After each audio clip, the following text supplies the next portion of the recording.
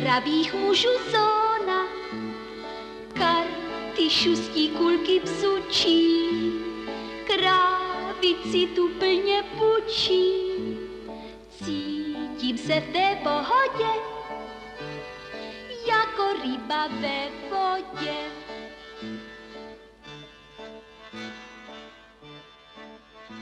Hello, listening people. Hello. You're listening to Spit and Polish presents Pictures Powwow. I am one of your hosts, Ryan Swinsky. And I'm Bartek. Hi, Bartek. How are you? Good, Ryan. How are you? I'm doing fairly well. I'm alive, and I'm in the same room as you. I'm looking at you right now, and I've survived whatever perils have happened in the interim of episodes, and I'm here excited to talk about a movie that's come recommended. Yes, you survived the trolls. I survived. Sorry, the goblins. I survived Nilbog Yes. from last week's episode.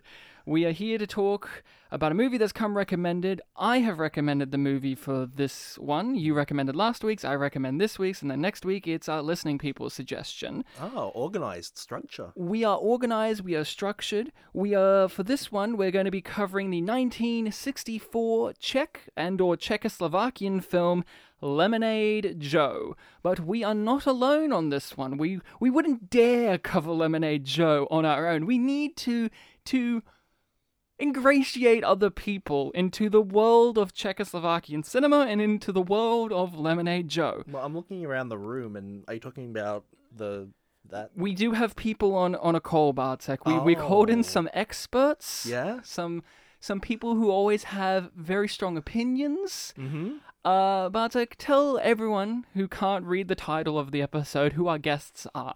I can't read either, but thankfully I know what it says.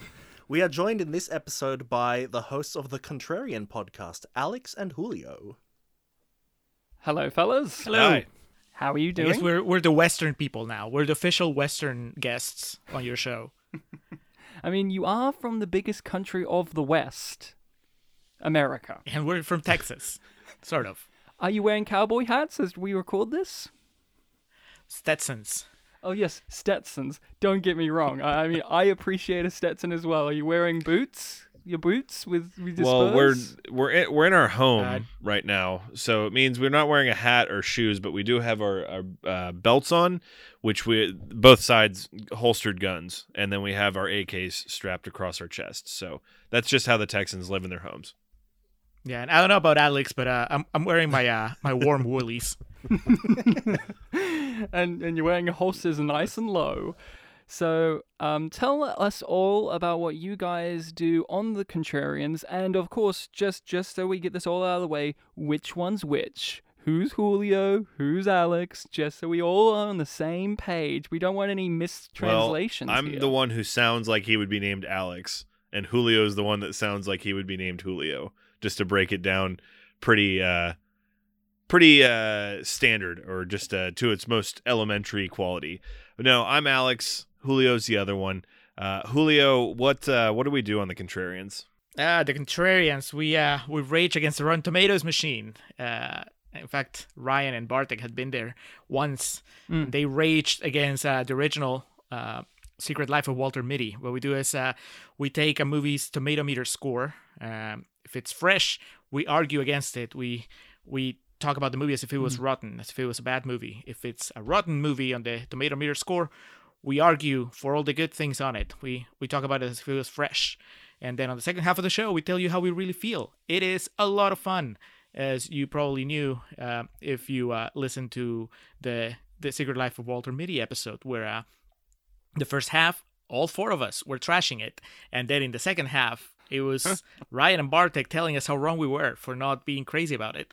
Yeah. It was fun. What fools you are. And what are some examples of some really acclaimed films and some really poorly received films that you've had to give the contrarian treatment Julio to? said it's fun, which that is not always the case. There's been some real stinkers that we've had. I mean, back in our Inceptual days, we did Paul Blart Mall Cop. Trying to make that movie sound good is, a very daunting task, and not one that I recommend to anybody. I guess we modern times, we've done 100% movie before and just made a case for why Charlie Chaplin wasn't as charming and funny as a lot of people thought he was. recently, I don't know. I mean, very recently, I was gonna say Duplex, which I think Ryan likes, or at least he We likes. did it on the pod, motherfucker. We did. We loved it. We loved Duplex, and you were fools. Fools. The that polished Hey, titles. we for at least for half the show we pretended to love it. that movie So was that's something. torturous. But we always get really fun dichotomies, like we did the Hulk Hogan vehicle No Holds Barred from 1989, which I love in a very campy way, and just it was like pulling Julio's toenails out with pliers. Him watching that movie, so it can lead to some interesting discussion, and we always have a good time. I have to explain to Julio why movies like the original Texas Chainsaw Massacres are amazing, and he goes on about what he goes on about, and I just scroll my Twitter feed, but. Yeah. Winona Ryder is Julio's whole deal. Yes. Well, she certainly was for 2020. A couple years ago, John Travolta was our guy. Yeah. So every now and then we'll do little arcs. Sometimes some bigger than others, but I would recommend a Paul Giamatti summer. Ooh. You'll never go unhappy. Paul delivers all the time. But he's Yeah, your right in the guy. water. I gotta feel like Paul Giamatti is your thing. I don't want to step on your on your toes, Oh, your right, Giamatti all toes, right. as they were. You can have Bruce Cook, the star of one single film, Thunderpants, in which a boy farts so hard he can fuel rockets to go to space. Ryan, I'm not sure if y'all. Sounds amazing. I'm not sure if y'all have done it on the podcast, but are you a fan of Win Win? I've tried to get Julio to do Win Win on the podcast. I don't know Win-Win. Oh, that's Paul Giamatti. yeah, that's Paul Giamatti. He's a high school PE coach, I believe, or a teacher, and he kind of takes this boy under his wing and trains him to be a amateur wrestler. And it's Paul Giamatti, Bobby Cannavale's in it. It's a hell of a journey. I definitely recommend y'all check it out. Maybe that could be the next crossover episode. Well, hopefully. I mean, our next Paul Giamatti movie has always been stated as The Nanny Diaries, of course, the famous film with Scarlett Johansson. Good Lord. We're going down this road. Let's get back on the road of the film we are going to be discussing today. We are going to be discussing the 1964 film from former Czechoslovakia, now the Czech Republic, Lemonade Joe. This is a film that if you have not seen it, which I won't deny is a great possibility, because most people English-speaking have probably not seen this film. European people have most likely at least heard of it. It's very popular there, from my understanding. If you have not seen it, this film is available. It is available pretty easily. It's on Amazon Prime. Last I checked, the transfer of it was a little lackluster and the subtitles were a little less polished up than in other places, but that may have improved. Alex watched it on Amazon Prime, so he can talk about how that experience was. Apparently, the film is on YouTube now. So you can even watch this on YouTube with English subtitles as well. And I'm not saying that the film is surprisingly easy to find through other darknet type means. I'm not saying Darknet. I'm not saying that it's surprisingly easy to find that way, and I wouldn't recommend that you do that, but apparently it is. And I'm not saying that I know for a fact, but apparently it is. I'm not, and DVD wise, if you're a person like me that likes to find physical media, do your research with Lemonade Joe, because there's 2 copies of that, one that's a shitty transfer and one that's a good one. So there you go. You made one mistake. Man, there, how can you Ryan. even tell? Oh I God! can tell. Here we go. This is Julio does this shit. I can swear on here, right? No, you fucking cunt. You can't swear. Fucking hell. Julio does this shit all the time with me about transfers. That's like a regular occurrence on the Contrarians about, how can you tell what's a good transfer and what's not? I'm glad to be in similar company that you understand what necessitates or what qualities a good transfer has versus a bad one.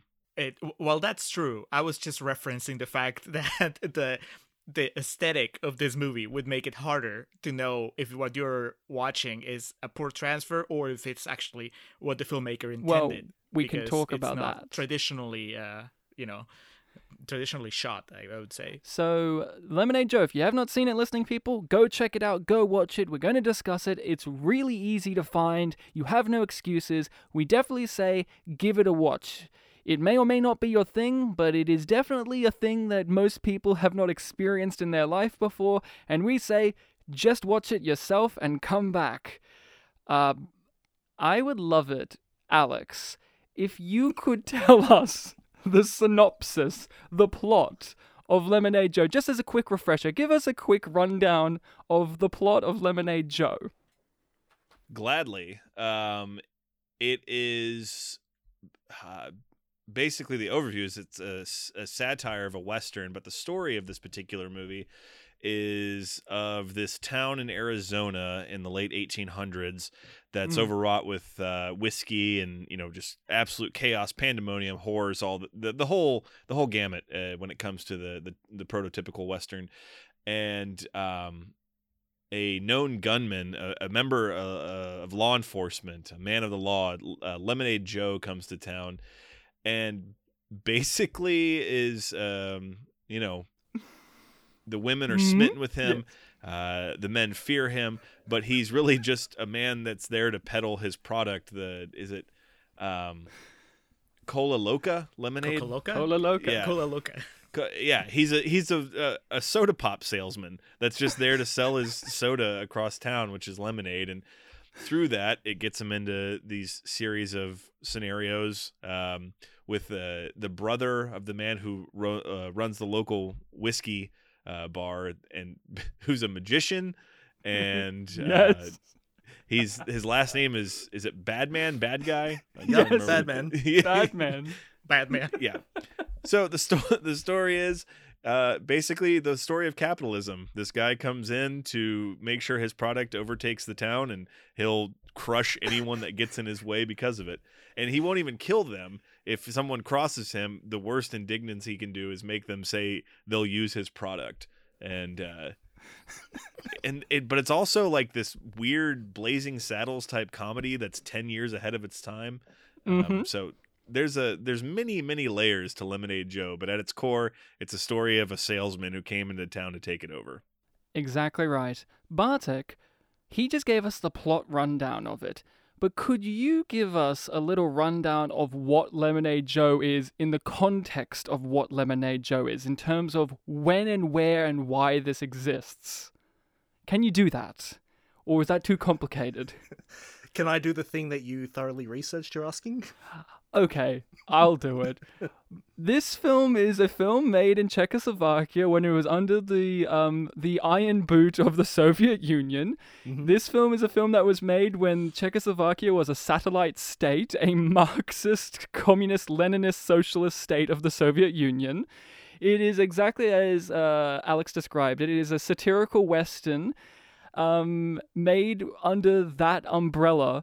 It is a harsh critique of capitalism, but also, if you really want to, it's also a scathing critique of communist rule as well. This is a film that dips its toes in both waters depending how you look at it. But most importantly, this is a part of a genre called the Red Western, which is westerns made by Soviet countries, which is a genre all on its own.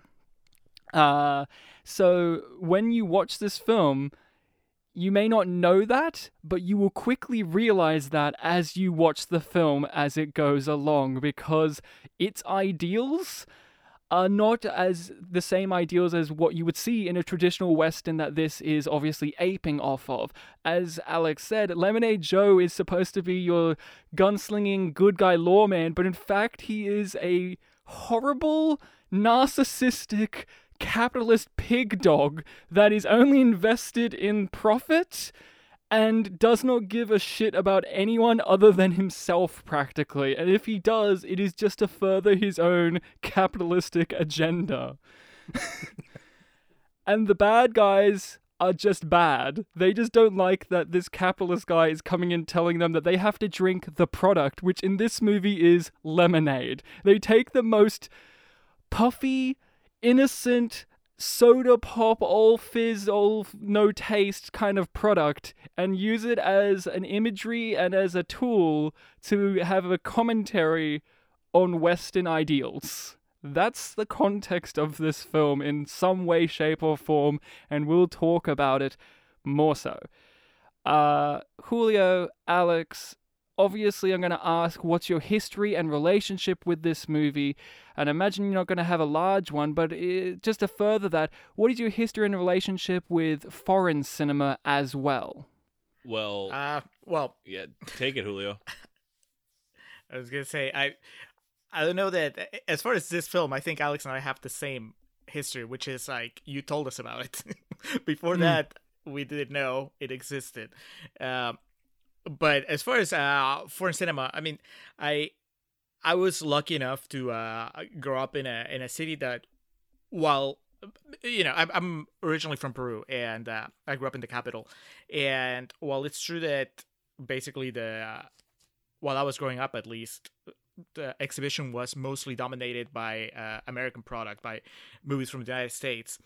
There were spaces that would show just world cinema, and so growing up, I was exposed to some of it. At least I think sometimes I talk to my friends here in the States, and it seems like it was a lot harder, depending on where they grew up, to find that opportunity. Back before the internet, back before anything, could you watch a movie from somewhere that wasn't the United States in theaters? And so I had that opportunity. That said, I had never seen anything like this movie before, which was pretty refreshing. But I grew up reading subtitles. I was like, I'm not averse to watching foreign cinema. In fact, I enjoy it, and I wish I did more of it. But of course, my priority usually seems to be catching up with whatever the North American market is producing before I move on to something else. Yeah, for myself, it's having grown up in America, especially Midwest America. It's,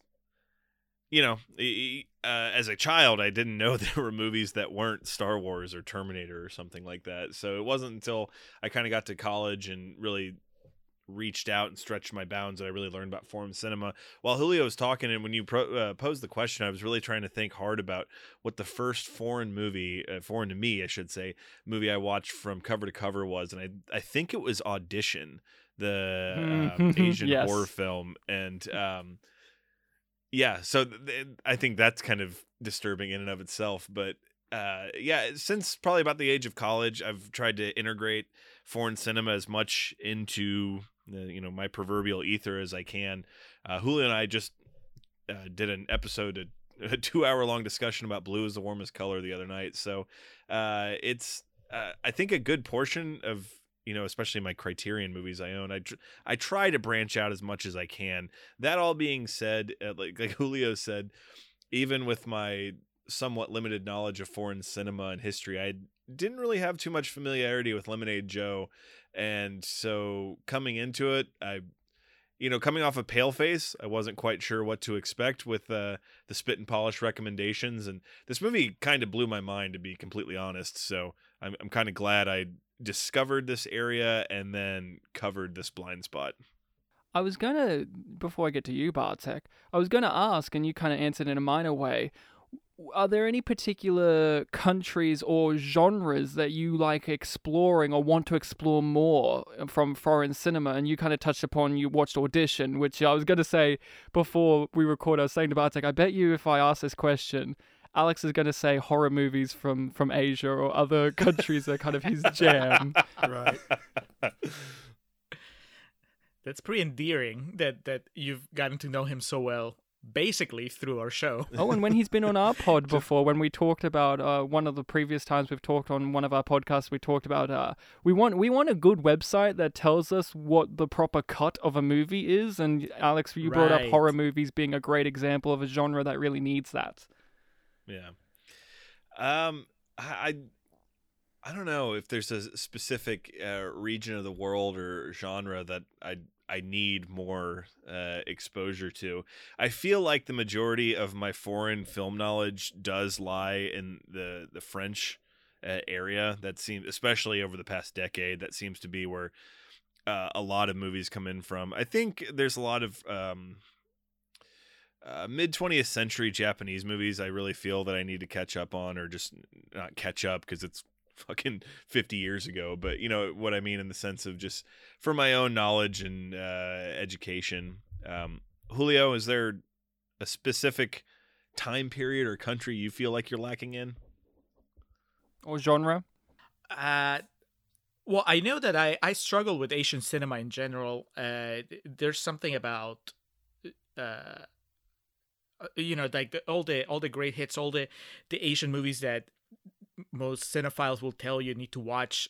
I have trouble like getting into them. Sometimes it works wonderfully, sometimes it doesn't. Like going back a little bit to horror, I guess something like The Host. Everybody loves The Host, and when I watched it, I couldn't get into it.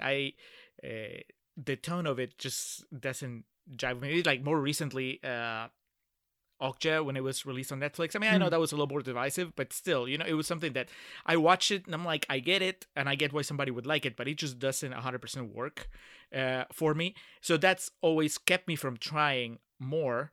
But it's something that I would like to get to the point where I manage to get on its wavelength and just enjoy the way that other people do.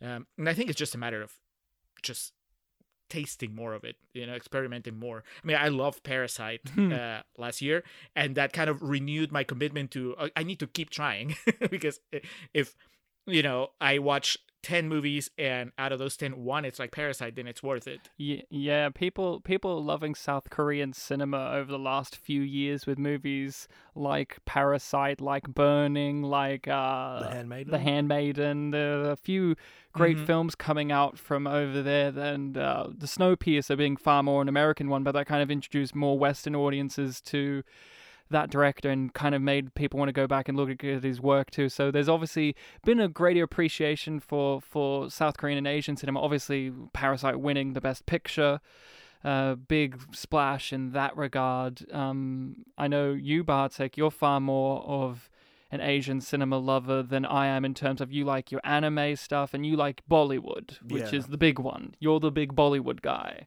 which none of us have even mentioned in any of this discussion. One of the biggest film industries in the world. None of us wanted to touch. Yeah, possibly the biggest.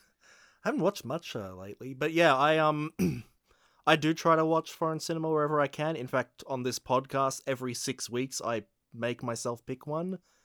I struggle sometimes just trying to find the right ones, but, I'm not sure that I've failed yet. Last week, I guess, Troll 2 is sort of American, but we argued for its Italianness. Yes. We even have a running joke right now that there's a French-African film I remember liking, and I want to recommend at some point, but I can't find English subtitles for it. Yeah. So, yeah, my answer, though, would be pretty similar to Alex, though. I'd want to try to branch out just wherever as much as I can.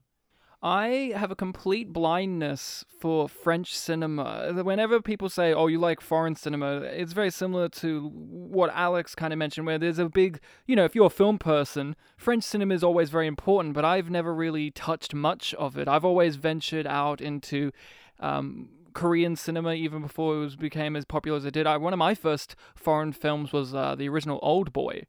I remember seeing that like a year or so after it came out, and it just blew me away. And I was like, oh, this is a style and a genre I really like. And that's a director whose work I've kept up with over the years. I really liked his vampire movie Thirst, which is a great movie worth checking out.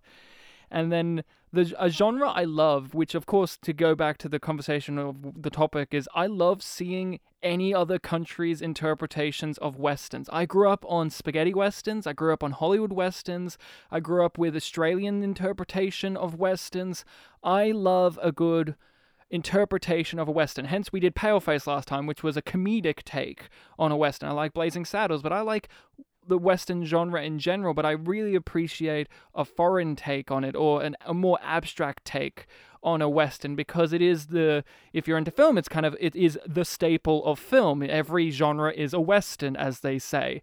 And I like exploring different types of that. One of my recent favorite weird Westerns was one of the last good Michael Fassbender movies, a New Zealand-made Western called Slow West. and Ben Mendelsohn's the villain. So you know it's What going to is be a this, good time. one of the last good Michael Fassbender movies. Come on. What is this? When was the last good movie of his? Snowman? What was the last thing he made? Snowman? X-Men Apocalypse? There you go. So my time gauge, or like the way I perceive time, completely just fell apart probably around 2008. So like I think anything in the past 12 years is recent. So I understand exactly where you're coming from now that I'm thinking about it. I don't know. Hunger would probably be the last really good Michael Fassbender And movie. and That Slow was a West came Michael out Fassbender movie. and Slow West came out in like 2015. So Okay. Steve Jobs. Come on. Steve Jobs was great. yeah, it was all right, but it's no Slow West. If NyQuil doesn't work, then yeah, it's really good. It's no Ashton Kutcher's Jobs, but whatever. So I love a good Western, and a genre that another foreign cinema that I've really grown to love is, of course, Czechoslovakian cinema, or Czech cinema, specifically when it was Czechoslovakia. This era, the 1960s and 70s and early 80s era, is something that I've really been exploring over the last few years because of Lemonade Joe. Yep. My history with Lemonade Joe is a very long and complicated one, and it will link to Bartek's, which is when we were at university, in our final year at university studying drama, we had to make a play. We had to collaborate and make a play, and earlier in the year, I do this art page, and I made a funny title for a picture, which was a horse in space. And I just put two words together. I put Soviet Western, and I just put them together. And then I kept thinking about those two phrases, and I said, It was like a running joke for the year. It was a running joke. I was like, oh man, is there such thing as a Soviet Western? Like, what's the message of a Soviet Western? Like, stranger walks into town, realizes there's capitalism, and shrieks, and then shoots his gun in the air and says, worship Stalin. Like, it was always these ideas, and I realized, is there such thing as a Soviet Western? And then when we were making our play, we decided, let's make ourselves a Soviet Western on stage, and we made it, and it was just called Soviet Western. And one of the inspiration points was this film, Lemonade Joe, because you do a quick Google search, Soviet Western, you get introduced to all these films and the genre, which is more primarily called a Red Western, which I don't like as much because I didn't come up with it. Yeah. And Lemonade Joe was always one of the top one recommended. And you see the poster and it's bright yellow and it's weird. And you got this guy singing at a piano and it was highly recommended and it was a comedy. And I was like, I want to see not only a Soviet Western, but I want to see a comedic one. Yeah. And I've never experienced Czech cinema before, so let's give it in. And I took a bold risk. I tried to look it up and I couldn't find it anywhere. And then I went to, I'm not going to say the site's name, but it involves a bay of some sort. And it was there with many people uploading it so that I could easily find it with subtitles in English. And the copy I had wasn't the greatest visually looking, but it was still pretty decent.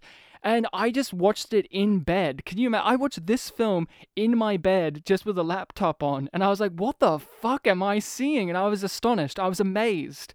I was in awe of this film. The next day when we met up and you told us about it. I went to the university next day and told them, guys, I watched Lemonade Joe. It's amazingly insane. I've never seen a film like Lemonade Joe ever in my life. You showed us two scenes. You showed us Hogo Fogo when the scene's blue and like he shoots the guy with the wanted poster, and you showed us the corkscrew scene.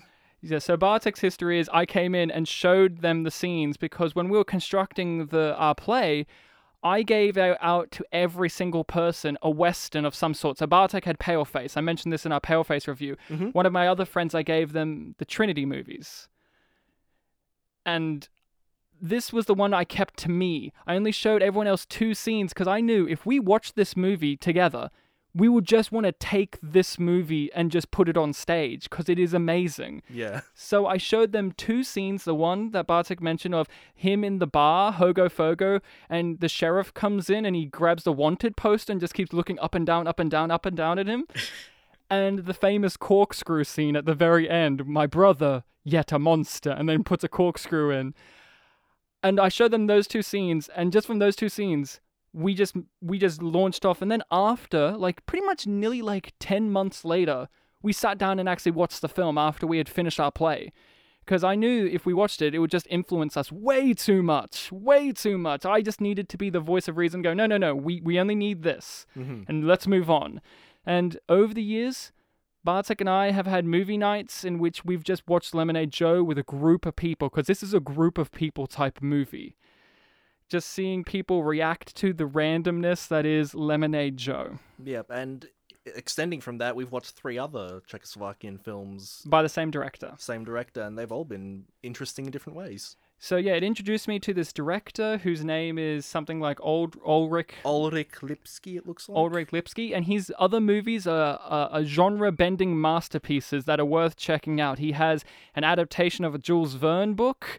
He did a movie called 4 Murders Are Enough, Darling, Yes. which is amazing. And Dinner for Adele, was it? There's one that has multiple titles. It's called Dinner for Adele, or the most frequent title is Adele Hasn't Had Her Supper Yet, which is a monster movie where it's a killer plant that eats people. It's like a detective mystery or something? It's, if people are familiar with their mystery novels, it is a Nick Carter movie, which is the American Sherlock Holmes, Right. who was a real thing.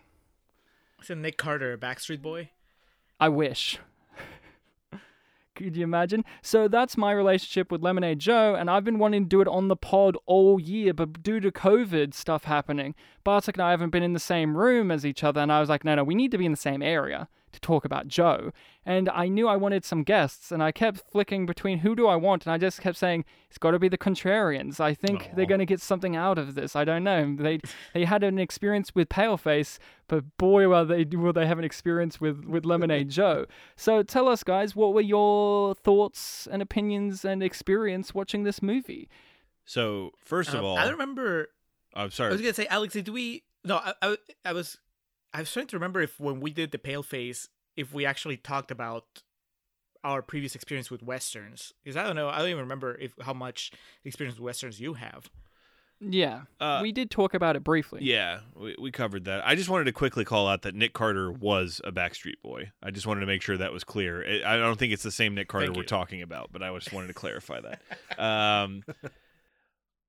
Julio and I had kind of a couple back and forth texts about this. I don't know. I don't want to be too redundant, so I'm still kind of marinating on things. Julio, what were your takeaways from Lemonade Joe? Because I'm going to try to probably springboard off some of the things you mentioned, but I had a lot to take away from this. A lot of I was kind of shocked by this movie, honestly.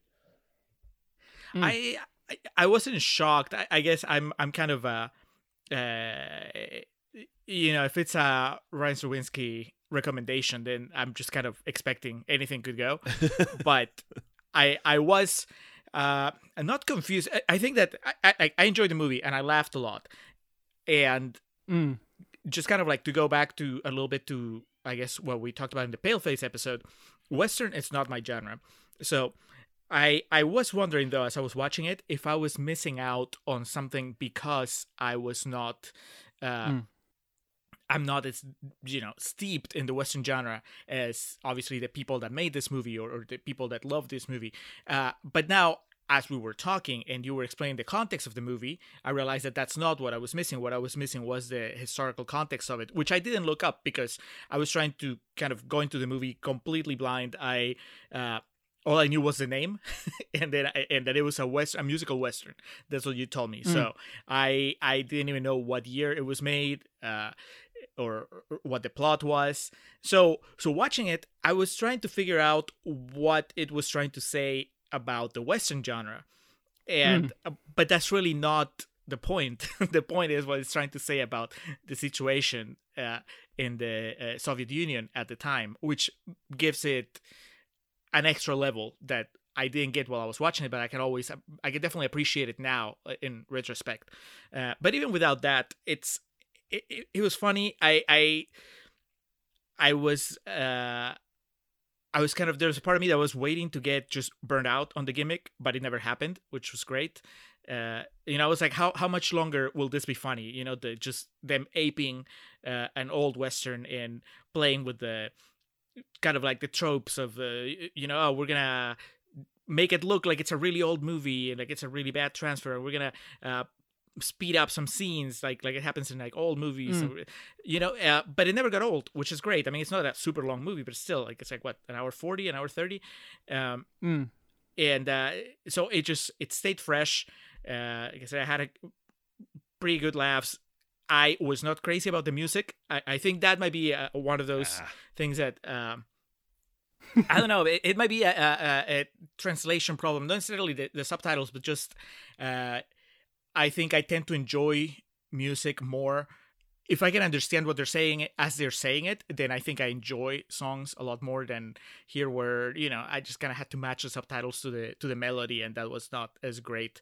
There are a couple of like musical numbers I like, but also as far as musicals go, I'm a bigger fan of characters just breaking into song for no reason, as opposed to characters justifying that they're singing.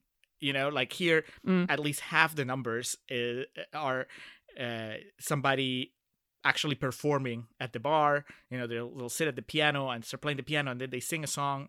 To me, it's a little more fun when it's something like what the bad guy does later in the movie, where he's just for no reason starts singing. Yes. So I was mixed on the music. I'm sure you guys will tell me how I'm wrong, but overall I enjoyed it a lot. And kind of like Alex said, even though I was expecting a lot of outlandishness, I was still kind of blown away by just how out there this movie is. So I think also this movie kind of hit me at the right time, because during my October, my month of like horror movies, as anyone knows, I tried to watch one every day. I discovered the movie Bone Tomahawk for the first time, which I'm not sure. Amazing film. Yes. Amazing film. Yeah. So that kind of, I was left kind of aghast for several days after watching that movie, and also the idea of kind of bending the idea of what westerns can be. And we have Blazing Saddles, we have these parodic western movies that are out there, and then when this was recommended, coming off Paleface, I kind of just I guess wrongly assumed it would be something in kind of a similar vein of a bygone era, and something that's kind of fun, and there's some things that maybe aged problematically, but it's still kind of this sterile, just kind of fun movie. And with this, it was like several times I was reading about the movie on my phone while the movie was going on, and this is 10 years before Blazing Saddles, and my sister watched this with me, and we kept thinking about, like, our dad was like only 10 years old when this came out. So to think about this movie that has comedic bits that are still like fresh today from a movie that's that old is pretty insane. A lot of the comedic bits in this movie were incredibly ahead of their time. This is like a lot of the comedic set pieces in this felt like Naked Gun stuff, or even at the earliest Caddyshack, something that would follow 16 17 years later after this. And then just like the absurdity of the ending, like the whole line of, oh, I only got shot in the heart twice, like that whole sequence. And and the way it all comes together in the end when they're all related, but it's also just to sell more product. So there's the really fascinating aspect of it being written as like this rebellious punk rock type thing against, kind of the system that they were facing at the time, but also just in the sense of a film being made from an artistic standpoint with the different hues and colors throughout it is really fascinating. And then it's a satire on Westerns. And then, like I said, just some of the things that are played for jokes it is a style of comedy that's still just kind of being used today, like the ridiculousness of the shootout when their bullets are colliding with one another, and everywhere they go they can't catch each other. The one part where the guy who's running out with the telegram, he's running and he doesn't notice the horse is right in front of him until right up into the point where he gets there, and oh, excuse me, and then goes around the horse. It's all this really like obvious comedy that's really popularized today. So kind of seeing all that and then realizing it's a movie from 50 years ago is or even longer than that at this point. It's fascinating, I think is the right word to describe it. And I think one of the more fascinating parts about it I read was the original audience for it in Czechoslovakia it kind of washed over them because they didn't have any exposure to Westerns at that point. So they didn't understand that this was like a parody of what they were watching. And it's, yeah, it's one of those movies that I had never heard of, never would have if we didn't do this project right here. But now it's going to be stuck in the back of my head for the next few weeks and me thinking about it. So I very much appreciate the opportunity to discuss it here. Bartek, how is your experience with Lemonade Joe on this watch and over the years? Yes, this is probably my fourth viewing, first time alone. Yeah. Yeah. It's still a lot of fun. I always enjoy, laughing about it, talking about it. And even kind of now, we're still kind of learning new things about it. Like Julio was talking about how he now understands the context and he can appreciate it in that light. We only really recently kind of looked into this. Like, I mean, it was mostly you, Ryan. Yeah, into what Czechoslovakia's background was at the time of making it and also later on. And, like, I don't know anything about what happened with Czechoslovakia and how it's separated off into two different things, the Czech Republic. I didn't know any of that. Yeah, not me neither, really, and considering my Polish family history. And you were talking about last week, Ryan, that people online, like Czech fans, obviously they consider it a classic. Most other people who've heard of it consider it a cult classic, but that they were surprised that people that weren't Czech enjoyed it because the film has a bunch of wordplay and stuff.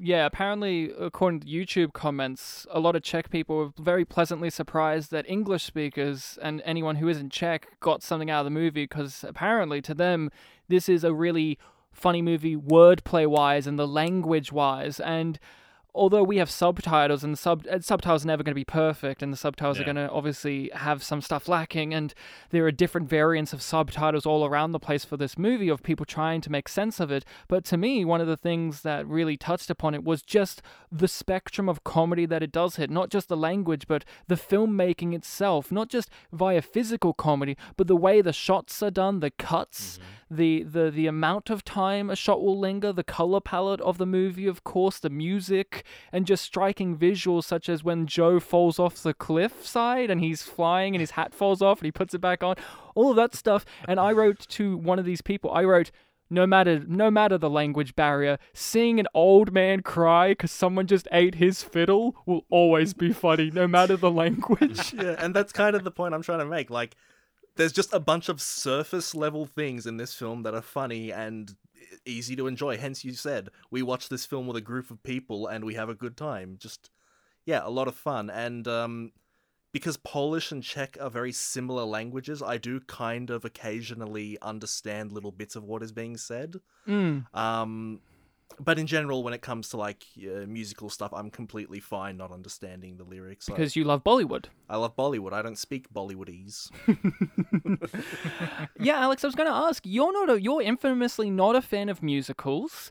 And from my understanding, and correct me if I'm wrong, you're a little bit opposite of Julio, where from my understanding, you don't like it when people just break out into song. Is that correct? So I have a complicated relationship with musicals in that there's a difference to me of a musical like this and then a musical like Rent or Les Mis. I do not care for when dialogue is sung. I find that very just grating on the senses because I have a hard time connecting to what's going on the screen. In this particular situation, I understand this is a musical, but it's like the musical numbers are almost interludes to explain where we're going. And so to answer, or to kind of go back to that, not to answer, but to go to the starting point, I didn't have a problem with it in this movie because the musical sets would either be to provide an interim in between these set pieces, or it would be something really just over the top and silly and fun, like I think it's the first time the color goes red in the movie when they're at the saloon and the women there are singing about how if my daddy drank whiskey he'd still be alive and kicking. And it's so things like that, it provides a certain air of silliness. And I also think a big part of it is just, truthfully, if a movie's like a big drama piece that's a musical, I have a really hard time getting emotionally invested into something dramatic that's a musical. But something like this, or I mean like the South Park movie, which is a musical, it just kind of in these situations adds to the ridiculousness and the fun of it all. Yeah, you raise a good point. This film doesn't... The music's in this... Jesus. The music in the film. The sing-songs in the film don't really have any sort of like back and forths between characters. It's always just the person singing or the people singing are the ones who sing the song. And to kind of just go against Julio in some minor bits, I think practically all of the songs are just the character deciding that they're going to sing, and not in the way that like they just burst into singing. Like when Hogo Fogo has his song, the first one he has, it may seem like it's out of nowhere, but he does as an actor and as his character. His character's a magician, a performer, and before he does his little song, he does a little curtsy, like, and he goes like, sit down, and he's telling them, sit down so I can perform this to you right now. So even little touches like that kind of sow the seeds of the continuity and the understanding of how the music does come into this movie.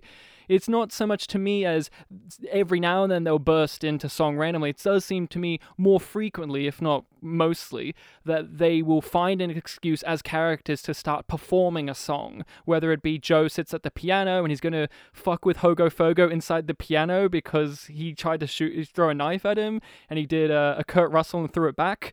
And stuff like that. Or Joe is just your typical singing cowboy and he's singing to himself happily as he's leaving the town because he's done his job. Yeah. And I think to go into the music side too, you get set up with how the music's going to be via the opening of the movie. The movie just opens with like his mouth coming on screen and yodeling, and you just know, and half English, and none of the English actually makes any sense. I and forget it goes, about that every time I watch and a it goes film. into some Czech and some Spanish or whatever. It's a mixture of all this stuff, and you get a tone set for the movie from the opening credits, and just how the music is in the opening credits. You get an understanding of, oh, the music's not going to be important. It's kind of window dressing in a way. It's just another flavor added to this stew. Yeah, they use in the saloon song, I remember they use Mucho Gusto at one. I think it's in the chorus of the song they sing, and I remember laughing at that. Yeah, it's absurd. I was trying to remember like my favorite comedic moments in the movie and things that kind of don't take you out of it, but just serve to show how silly it is. When Hogo Fogo, Horace is posing as the blind man, and then he bumps into the woman, the damsel in the film, Winifred, and he's like, "Oh, a sofa," and she's like, "No, it's still just me." It's that there's so many points in the movie where as soon as you think it's going to take itself seriously or present some sort of dramatic narrative, there's a one-liner or something, or just a physical gag that just snaps you back to how silly it is. But then, a thing I also like about this film too, from a filmmaking standpoint, it does genuinely have really sincere, really well done moments of tension and of suspense and of building atmosphere that you would see in a genuine Western. It's not all 110% silly, goofy spoof all the time. You have shots like when Joe enters the saloon, and it's played, even though it's all bright yellow and his outfit is absurd and all that, it's still played for the tension and the seriousness in the filmmaking. You don't have silly sound effects when he walks in. They know at the right moments when to just have a little bit of seriousness. One of my favorite shots, and I love it because this would be in a real Western. This came out the same year as A Fistful of Dollars. So you have the moment at the end where Hogo Fogo has a corkscrew in the back, and you have him grabbing out his gun, and the intense back and forth close-ups between him and Winifred you would see in a Sergio Leone movie. You would see in a genuine Western of that time. And that bit at the end is a moment where that's played straight in a way, but then they goof it up at the end with like his silly faces when he gets shot by Joe and the freeze frames, because it's also aping off the old silent movie era as well, with the tinted color and the speeding up, slow down, and all that stuff. So I also do appreciate with the film, the filmmaking itself really does try to ape off the Westerns in a sincere way as well as just a satirical way. Unlike, say, I love Blazing Saddles, but when I think of Blazing Saddles, it just looks like a comedy film. You know, like it looks gorgeous, like set design, costumes, the music, the acting, but like he shoots it like a Mel Brooks movie. You know, it's not as striking as, say, this movie visually is, and how this movie, film-wise, is superior because it is going for a very obvious comedy identity, but it also is building up the serious motifs and ideas that you see in an actual Western. Dude, the sequence where he's singing where again Horace is posing as the blind man, and he's singing the song about his funeral to Winifred, where it like shows the postcard of New Orleans, but then the actors start marching in the background, and then it turns into like a big set.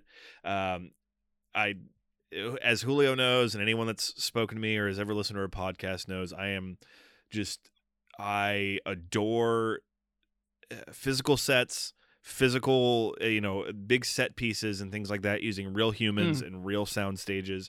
So that whole sequence, to what you're saying, I was just completely enamored with what was going on, because it was funny, like the thing he was singing about, or the subject and like what was happening was funny, but what was being shown on screen was this real effort at genuine filmmaking. And even like the end with the rickshaw, not the rickshaw, but the carriage that pulls them away after they get married, and then the taper comes off below and billows down and says the end, and all the actors come out and kind of wave goodbye to him and everything like that. It's exactly what you're saying. It's not just your standard comedy that's set like a Western, quote unquote, but it's a movie that was made with diligent effort, but at the same time was really funny and satirical.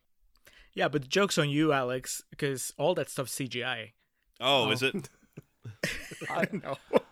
Just to talk about the tinting of the movie, how did you guys feel about tinting? Because are you familiar? Have you watched many movies that have been tinted before? Because if you go back in older cinema, this is far more frequent. So how were you with that? Because just a backstory, I watched this with one of my sister's friends who has some color blindness issues, and this movie fucked with him royally, because it would just sometimes it would hard cut to a different color, and sometimes you would just notice that the scene went from green to yellow to blue, and you realized I didn't notice exactly the points when it changed. How was your experience with the visual look of the tint of the movie? Well, Julio, we have experience with this because we did Natural Born Killers, and that movie goes to green anytime something significant happens. So I was trying to see if the tinting had any significance to what was going on, but I think it really me too. Yeah, I think it kind of just, the tinting was to play with the setting they were in, and I couldn't really I don't know. Julio, have you seen a movie similar to this? I guess that was kind of the main thing for me, was watching this was like, oh, this is interesting. I'd never really seen this played with this much, but aside from that, to me, it was just kind of a novelty. Did you take anything else away from it? No, to me, like my reaction to it, my association with this kind of stuff would be that there was something wrong with the negative. There was something wrong with the film. I was thinking of it from the projection standpoint of like, oh, the print got fucked up and now it's just it's all messed up. So as far as movies and filmmakers doing it intentionally, this is probably, I mean, I wouldn't count Natural Born Killers, although that is true that they really go I wasn't, just to be fair, I wasn't comparing Lemonade Joe with Natural Born Killers. Yeah, but Joe's better. So Oliver Stone's Lemonade Joe. Yeah. But no, I didn't, and much like you, Alex, I was trying to find a pattern to the color changes, just to see if that was a thing. But then after, I don't know, 10 minutes or so, I figured it wasn't. If it's there, it was beyond my understanding, at least on the first watch. So I mean, it was, I don't know that I think that you could color it, you could tone it down or completely get rid of it, and I don't know that it would really affect my enjoyment of the movie or enhance it even. But I don't know. I mean, if you are getting something out of it, I really want to hear about it, because to me, I mean, I did think maybe halfway through the movie, I was like, what if you actually shot this a lot more like a standard Western instead of an old-time Western? If you got rid of a lot of the stuff that's fun, but like the speeding up and the filters, and if you make it look less like an old movie and more like, I guess, a contemporary thing, something that you were shooting in the 60s. I was like, how much would it lose comedically. It was just something that I thought about, but it's not. I think it works fine as it is. But what do you get out of the tinting, Ryan? Well, I'm far more familiar with it with old school cinema. Like a big classic movie that's tinted is The Cabinet of Dr. Caligari, which is a big, well-known German expressionist film. And if you even Nosferatu is the one I know. Nosferatu, and so I'm far more used to that from the 20s, especially in European cinema. There's another one called The Man Who Laughs, which is one of the inspiration points for the Joker. That's another one that plays around with colors. I think you would lose a significant amount of personality of the film if you remove the tinting, because it is going 110% for this old school Western. It's not trying to be the contemporary Western. It's trying to be these old school Westerns down to the characters themselves, where Hogo Fogo is not a character in a Western you would have seen in the contemporary. He's the ones you would have seen in the old school. He is the guy who would have tied her to the train tracks. And if you removed the speed up, slow down, the tinting, all that stuff, I think that would be lost. Also, the film's called Lemonade Joe, and lots of it is in lemonade yellow. And I'm sorry, but you need that. It's amazing. It's an amazing choice. And sometimes the tinting plays comedically as well. One of my favorite jokes, and this is just me, may be different for you, but there's a scene in which Lemonade Joe is sitting on the ground behind a barrel when the bank's getting robbed, and he's with Winifred and her dad. And in the scene, his horse is laying down with him, but since his horse is white, throughout the scene, you kind of forget I forget that the horse is there, because he kind of just blends in with the bright yellow palette, and Joe's outfit is bright and in it. And then there comes a point where the barrel gets shot and water splurts on the horse's face, and it moves and it neighs, and he calms it down, and that always gets a laugh out of me, because for some reason my eyes became accustomed to it and forgot that there was a horse right there. And little moments like that would be lost. And just striking, to me, there's just moments in not just comedy, but just visually striking, such as Hogo Fogo's big villain song, the first one, the greens of that song, and like the hue and the weird imagery. You would lose a lot of personality and expression from that, because also his song is really referring back to that kind of expressionist era visually, like with the floating heads and the random still images of him, and the song itself sounds like something you would hear from those kind of old movies when sound was just coming in. And I think you would lose an essence of the weirdness as well. It's also very weird to look at that there's this bright yellow film in front of you, and then it will abruptly cut to red. Yeah, but even with all that being said, like our subjective takes on it, apparently there is a sort of like cultural color association thing. Yeah. So there is like a meaning to the colors. Like the pinkish one is meant to be a bit more romantic. Stuff like that. we have to take that into account. Like when you watch some Asian cinema, right? When you watch like a Bruce Lee movie, white and red have different meanings color-wise than what we have in the West, right? Yeah. And you have to try and take that in consideration in some minor way. But to me, I think there is a slight rhythm and meaning to when they change the colors up, but I'm too busy just enjoying the film to sit down and write down notes of what the meaning of the colors are in whichever scene to really care about it either. Yeah, finding the pattern, like obviously the pink one's a bit more obvious, but like and the yellow because and the yellow, yeah. Honor and Joe. But then you have like the greens and the blues. Like I think the green ones might be the more villainous color. Yeah, the more unsettling. Like the two that I think of are obviously the Hogo Fogo first song, and when Joe's coming back to the bar for the second time. And like, Doug Badman is sending the smoke signals and they're looking at it. It's like maybe, villainous plotty kind of thing. Yeah. So this time around, Bartek, there's many gags. We're going to talk about them. Many characters. What were some gags and characters that really, really hit for you on this watch? And what have been just some that have always hit for you? It's a lot. It's a lot to ask. Yeah, you've already mentioned the violin. The fiddle. Yes. Fuck me, the fiddle. The famous, oh, fiddle, my fiddle. Oh, my fiddle, my fiddle. And the guy's just eating his fiddle in front of his fucking face. Yeah, and pretty much both the times, or all the times where, what's his name, Ezra Goodman? Yes, Ezra Goodman.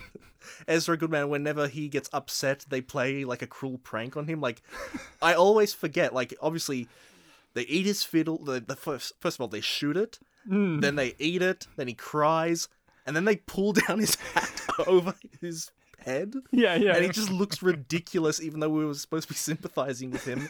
And then later on, Hogofogo is basically telling him, like, yeah, I'm gonna rape your daughter. And obviously he's distraught, but then he, like, lights his coat on fire and makes him run away. It's like, this film does a lot of very cruel things, but the tone of it just makes it all funny. I think this film is tonally perfect. If that's its biggest strength to me, is the way it shifts between tones and comedic tones is perfect, because Hogofogo is the type of villain you would never get in a movie now, because he is so cartoonishly evil. Like, I love when Hogofogo comes in the first scene when he comes in, and he insults Tornado Lou, and he's like, apologize to that lady. Lady, I don't see any here. And it's just like that kind of thing. And then he does his magic tricks, and he swaps out old pistols with rabbits, and he pulls a flower out, and he gives the flowers to Tornado Lou, and she throws them, and they explode, and she just screams and runs away in fear. And it's just like, you meet him, and that's the first thing he does, and you go, oh, this is the kind of character whose comedy is going to derive from what despicable thing is he going to do next. And one of my favorite lines in the movie is his brother, Doug Badman, let's not forget, good man and bad man are in this movie, says to him, like, he near the end, he's turning around and being like, Hogofogo, you're too much. We've got to leave Winifred alone. And, she's innocent and pure. And he's like, purity and innocence, just tidbits for my lust. And he's just like eating a steak. And it's like that kind of character, that kind of comedy is set. So when you have something like they eat the old man's fiddle, it's kind of funny. And then when they pull his hat, you would see that in an old Western too. But then and again, this is in all Westerns. You always have the bad guy who wants the girl. And they don't just want her, they want her sexually, right? They want to violate the girl to fuck over the bad guy and whoever else. But you have that, like you said, he's saying it to the old man, the father of this woman. And then he lights the guy's coat on fire, and the guy runs away screaming in pain. And it's that kind of cartoony plane that the movie's on. So there's so many jokes and things that hit across. What about you, Julio? You said you got some laughs out of this. What were some notable moments or characters that gave you laughs? I think the main guy, Hogofogo, is probably the biggest source of laugh, for me at least, the biggest source of laughter. So I have two really. One is when they're in the final confrontation, when they're playing poker. Yes. He's trying to find his hidden aces, and he keeps pulling stuff out of his pockets. And at some point he pulls out a rabbit, and Lemonade Joe is across from him, and he's just kind of nodding. And at some point he's like impressed by the fact that he pulled out a rabbit or whatever it is that he was pulling out. That is a moment where the speeding up the film works really well for me. Yeah. Because it starts at a regular speed, and then they speed up the more stuff he pulls out of his jacket. So that was pretty funny. And then probably the biggest laugh I had was when they had captured Lemonade Joe, the bad guys, and they have him tied up, and they're talking about how they're gonna torture him, and it turns out that the torture is just them dirtying up his costume. Because he's the pure white hero. It works so well. I mean, you're talking about visually and the colors and everything, but here he's been so immaculate the entire movie, just dressed in white. He even got a haircut. He even got a haircut just before the scene happened, and he's like, "Ooh, I love my new haircut." And they put the oil and shit on his hair, and he's like, Yep. "Not my hair." Yeah, from the moment that it starts, he just grabs the cigar, and then you think he's gonna burn him, and instead he burns a hole in his handkerchief or whatever. It was just so good. The despair on Lemonade Joe as he's getting dirtied up, and the glee from the bad guys. That was a really, I didn't see it coming. It was a really good punchline. So I really like that. What about you, Alex? And just to kind of piggyback on something you were saying too about when Horace comes into Hogofogo. Like, because there's no CGI, those were all like real magic tricks that were happening that they recorded or filmed, as it were. So I think that deserves its own recognition.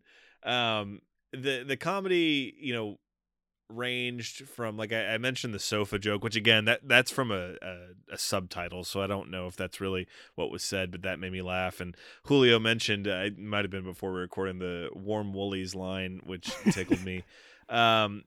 as far as comedy goes, I enjoyed. There's the one sequence where the two brothers, Horace and what was his brother's name? Doug were arguing, like, and Doug said, "You're no brother of mine." So it looked like Horace took Doug's whiskey glass and poured like poison in it or something.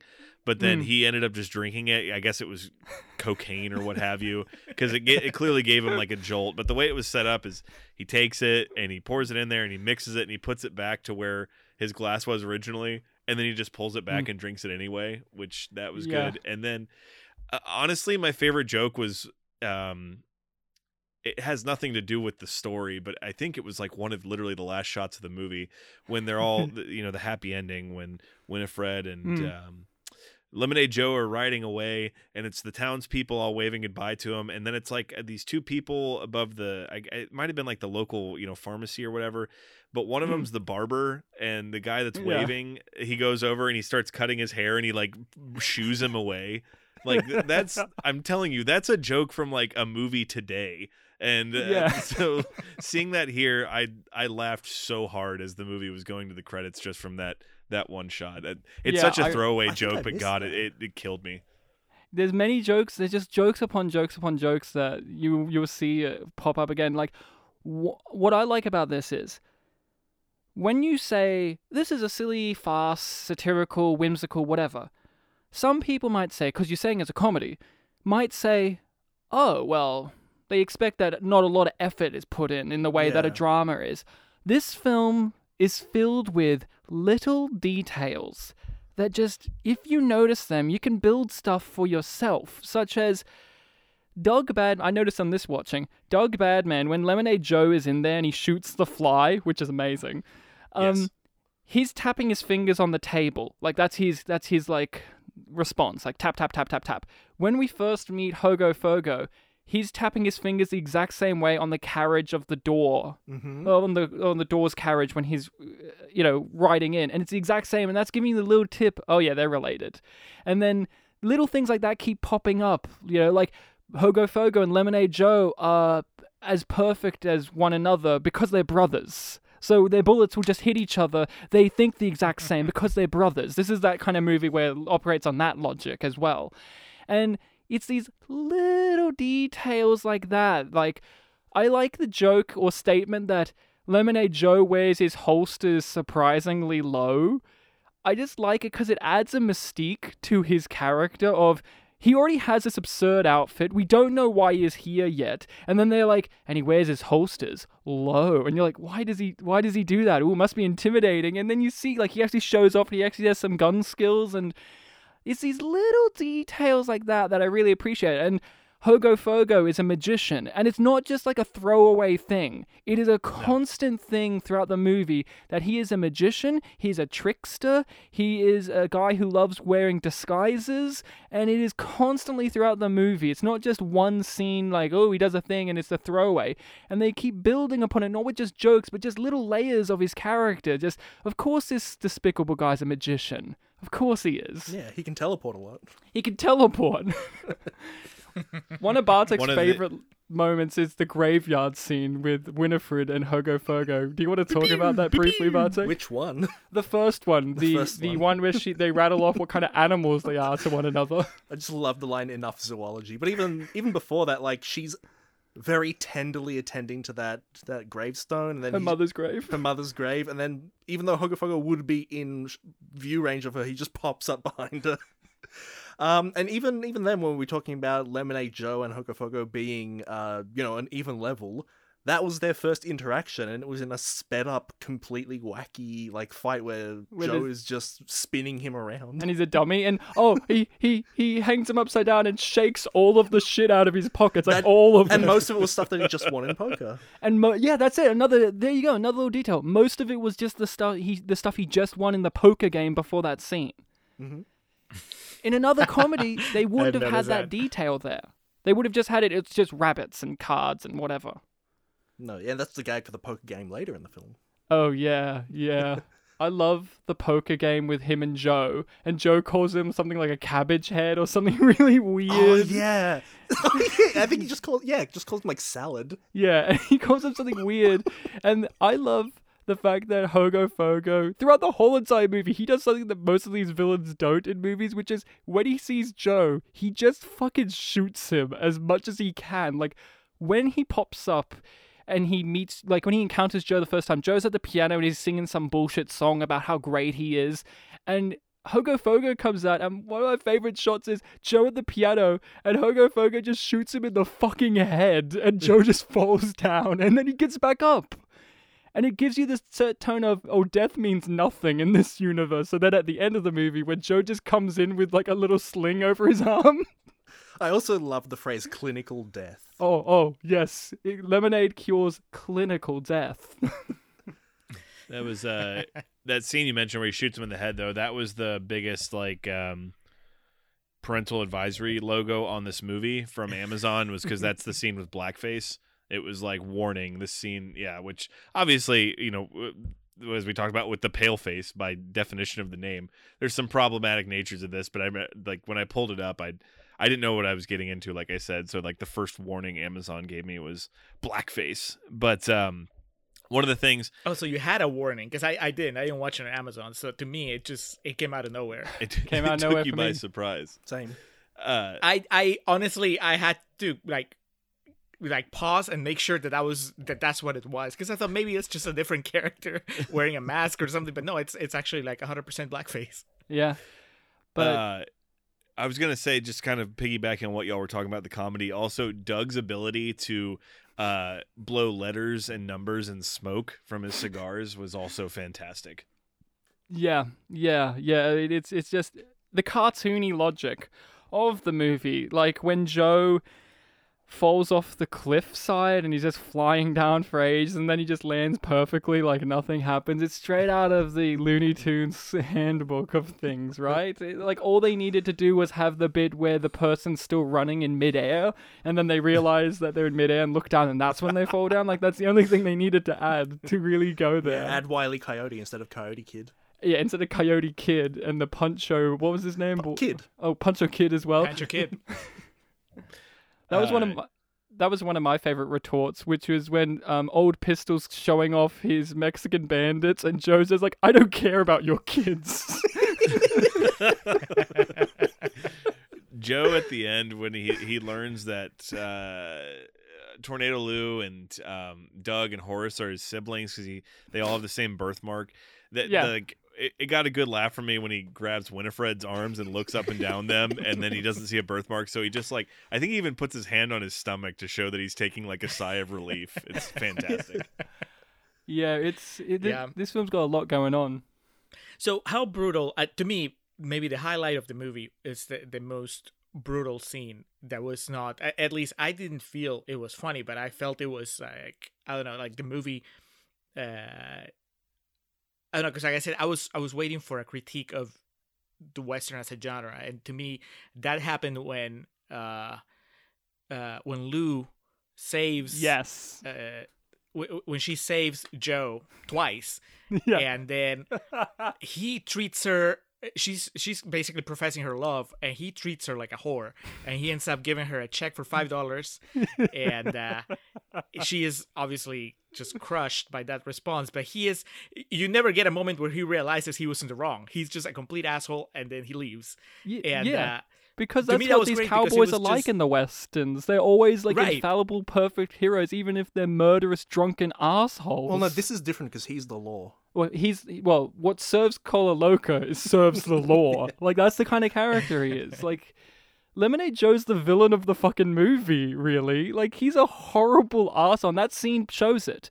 But even before that, you had evidence that Joe was a prick. Even before then, like, when he first meets Tornado Lou and he looks up and down, he's like, I don't want to interact with you. I want to interact with the blonde lady, you know, even though this woman just saved his life. Yeah, the pure virginal one. But yeah, that scene is, as Bartek said, cruel. But is it too much? Is it too much? I don't think so, because I think it makes me laugh of how an asshole much of an oblivious arsehole he is, and then he ends the scene by leaving, by going back up the chimney he came down. And saying, adios! That was great, yeah. And then Lou ends the scene because she's like on the floor saying, I hate you. And then she goes to like show her distress by wiping her face. So she just covers her face in soot. It's fantastic. Mhm. It's amazing. But is it too mean-spirited? Is he too much? I don't think so. Bartek, you've seen the movie a few more times than everyone else here. So what do you think? Well, Is you've seen it one more than I have. I guess. But what do you think? Is it too cruel? I think I'm with you. It's the comedy of the thing, and this is before he turns into the Avenger version where he's wearing black. Is that before or after Winifred finds out that he's actually not an agent of the law, but an agent of the Lemonade? Well, that's really early on. Because Yeah, that's even in the in that graveyard. in that scene, Joe immediately knows that she knows, which is amazing. But his thing was, all right, how much percentage do you want in the profits? He's all about the money. And that's who Joe is. Joe is the guy who gives the woman who saved his life a percentage of money. That's who he is. He's a fucking asshole. He's a monster. But even though he is this, capitalist pig dog, as we like to call him, yes. he still kind of has the protagonist powers convention. Like, he's still always shown in a glorified light. He can survive, brutal things like 2 gunshots through the heart and tar. Yeah. And he is this kind of infallible figure that, like, if you forget the whole thing about how he's really just, a salesman, you kind of remember him as being like, oh yeah, he's just this like messianic figure who... Because they play up on the conventions of not just a Western, but the general thing of Yeah, exactly. he is the guy all in white. He's got the perfect hair, the perfect teeth. He sings perfectly. All the women love him. He's this infallible guy. But the movie constantly is saying, no, he's not. But you can't help but be conditioned by movies you've seen to go, but he is. He's Lemonade Joe, the hero of the movie. But no, he's not.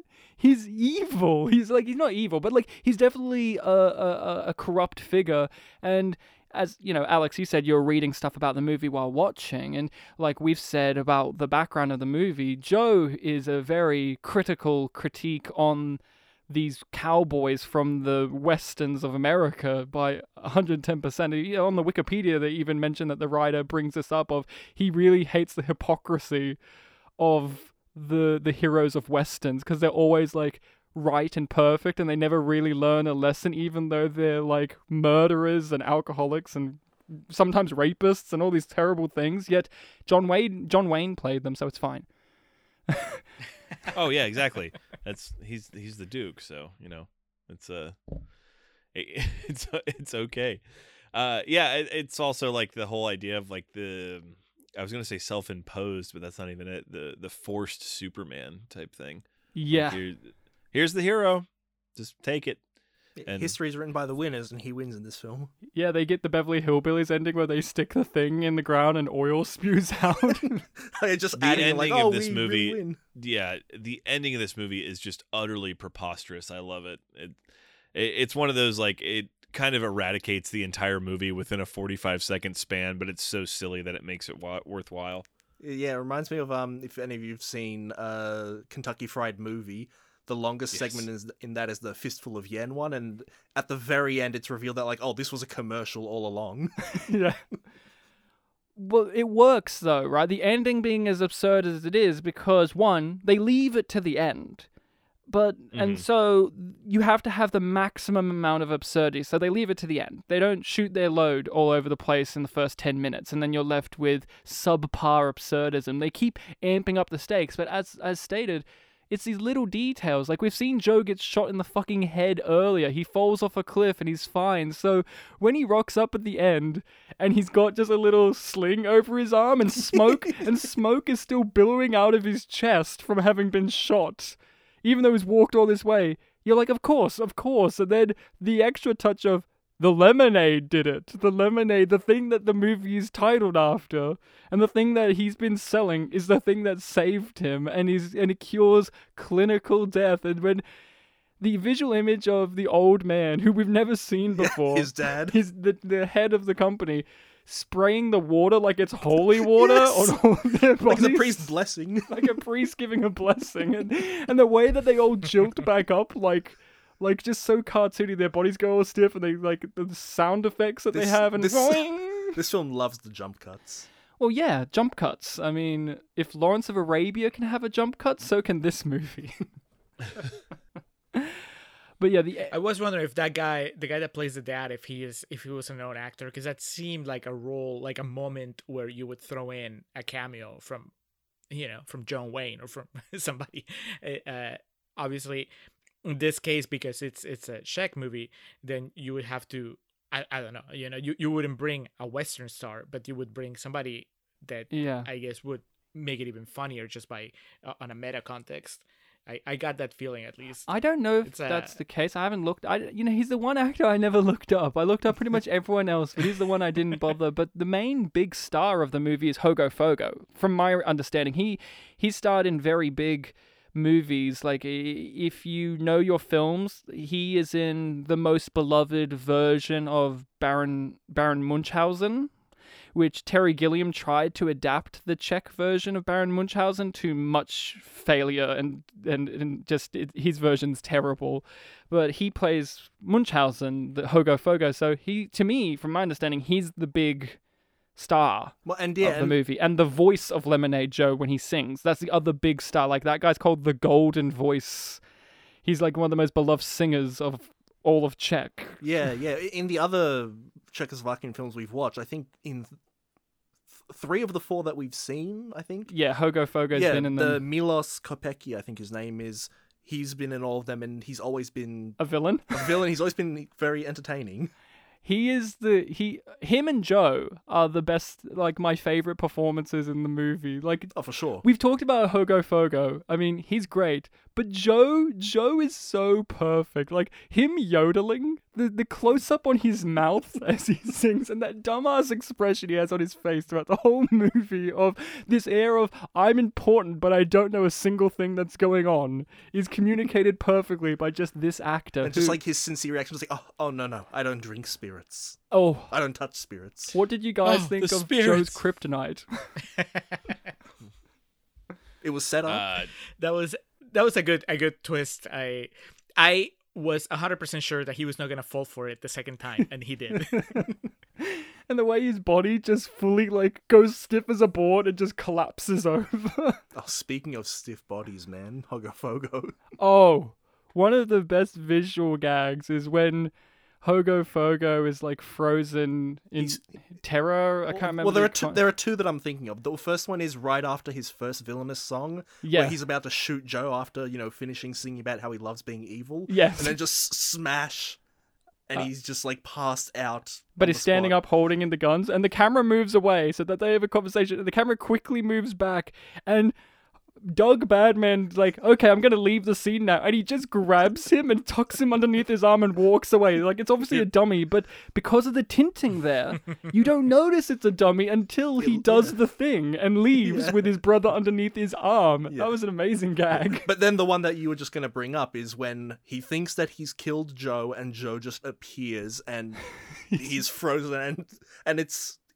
And it's reference, like, Joe's, like, amazing. He's still as a stone. Yeah, he's got a pulse and all of that. And then when he calls, when he speaks, is like, you bastard or something. He's like, a warm human word, finally.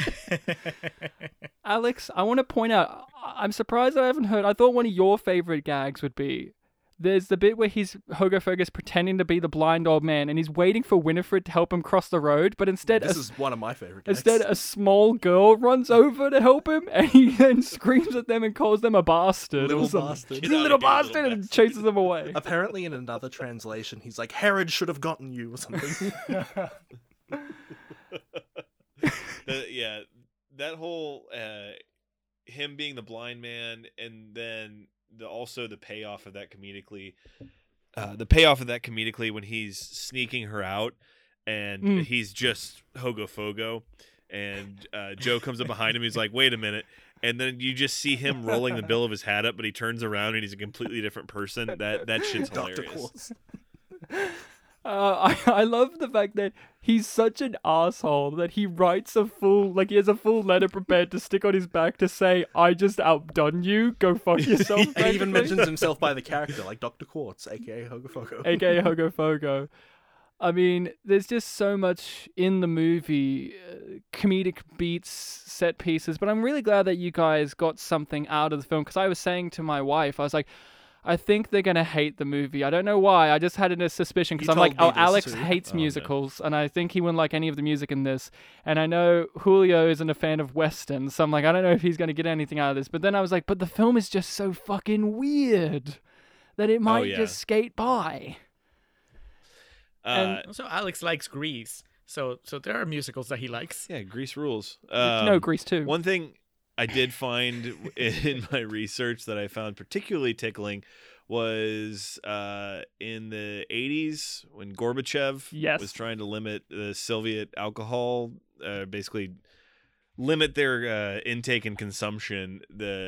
Basically, I guess the newspapers and stuff started calling him Lemonade Joe, which is fucking hilarious. That's amazing. Yeah. We should bring that back as an insult to people. No, we should call them salad. Yeah, salad or cabbage head, depending which one you have. There's a lot going on. We lost Joe this year. The actor who played Lemonade Joe passed away only a couple of months ago. He was in his late 90s, like in his mid to late 90s. So that was another motivator to do this film, because one of the takeaways was, surprisingly, a lot of the cast members are still around, or were still around when I found this movie. Like Tornado Lou only passed away a couple years ago herself, and I'm pretty sure Winifred's still around, and all of these people were still kind of around. And for a present, my wife had got me, and we have it here in the room, a signed picture of Lemonade Joe from the actor. Yeah, Carlo Oh, Fiala. wow. Wow. Yeah. I mean, it's sitting right here. It's a picture in black and white, which is my only issue. I'm like, if it was bright yellow, baby, but Yeah, when I came here, I was like, oh, I don't see the autograph anywhere. And then it was here in the recording room. we need Joe to look at us sternly and lovingly. But I'm really glad that you guys got an experience out of this. And who knows, maybe it will interest you to explore some other Czech films like it did for me, because there's a whole world out there of these films. And this director in particular, his works are very, very good and very interesting. There's another one of his films that I haven't checked out, but it's on my watch list. It's on YouTube, called Happy End, in which the whole entire film is in reverse. So the film starts off with the main character getting executed. So the credits are over his decapitated head, and then it rolls back onto his body, and you see how he got to this point. And so it's a movie where the ending is happy because it's the start of what the terrible story was. So it's the Czech Irreversible. basically. Damn it, Julio! Yeah, I was about to say, is Monica Bellucci in it? I was gonna make that joke. But no, the main character is the bartender from Lemonade Joe, the guy who just Okay. switches bars no matter what. My favorite song in the movie, and I would be remiss if I did not mention it, is Winifred's song about Arizona. A little ditty about Arizona. And she's got like no care in the world. She's got no like a single thought in her head. And I like the commentary that's going on in that song of before, when they were free and had beer and whiskey and whatever they wanted to drink, they wouldn't kill one another because they were just too drunk and happy and dumb. But then once they're given this lemonade and they're all straight shooters, everyone just fucking dies all the time now, horribly, and they treat it like perfect. Everything's working out the way it should. Is she singing about how men are like gentlemen and gentle to women and stuff Yeah, like that? and the image of her singing that are people fighting one another, but in glorious slow motion. And of course, the last two words, Ryan. Instead of bang bang or bing bang or whatever, it's Pimp pump. pimp pumph, and I love that. I don't know what that is in Czech. I hope it's just that. That's the words that they use instead of bang bang or whatever. But I just love her innocence, and she's just like, at the end of this song, she just points to the camera with both fingers and goes piff puff. Just it ends. I don't know. Like, I agree, the songs aren't the most brilliant thing in the world to me. Like, none of them are particularly catchy. I can take or leave not knowing the lyrics, but I do like that one. I listen to that one, and I love the opening song. Just the absurdity of it, and you're trying to make sense of what he's like saying. The multilingual gibberish. Multilingual gibberish, and he's singing like "Too far It's have like, you I may." Yeah, And the it's song's like, what's he saying? Yeah, the song's called like "So Far To you- to You I May" or something. Yeah, and it's just utter nonsense. But yeah, Lemonade Joe, a big film. It has a big legacy for people from the Czech Republic and from people from Europe. A lot of people apparently saw this on German television growing up. It's made a ripple, and I'm glad that it's surprisingly easy to find now, and that they have the film available for people who don't speak the language to see it, because it is different, it is striking, and as we've said many times, it does leave an impression, and it's well ahead of its time. And you'll never see a movie like Lemonade Joe, and that is something to behold in itself. In a world now where we're used to every film just being a redo of another film and everything like this, and this film is obviously taking stuff from old westerns. It's still taking something, but it is reinventing it and pushing it to a different degree. And you can add this in your comedy western pile now, and it will be the only one like it. Yeah. I've tried. Well, you could remake Lemonade Joe today, and the twist would be that they would just play it straight. No, the twist would be Chris Pratt would play Lemonade No, Joe. the twist would be Chris Lilly would play every single character and wear different colors of skin and still get a Netflix deal out of it. Yeah. I actually, that's funny you bring that up. Me and my sister just recently revisited Angry Boys. Yeah. And as yeesh. Wildly incorrect as it is, it's still, there's some comedy to be had with that. Yeah, we only touched upon briefly, but yes, this film, the biggest negative of it is inexplicable blackface.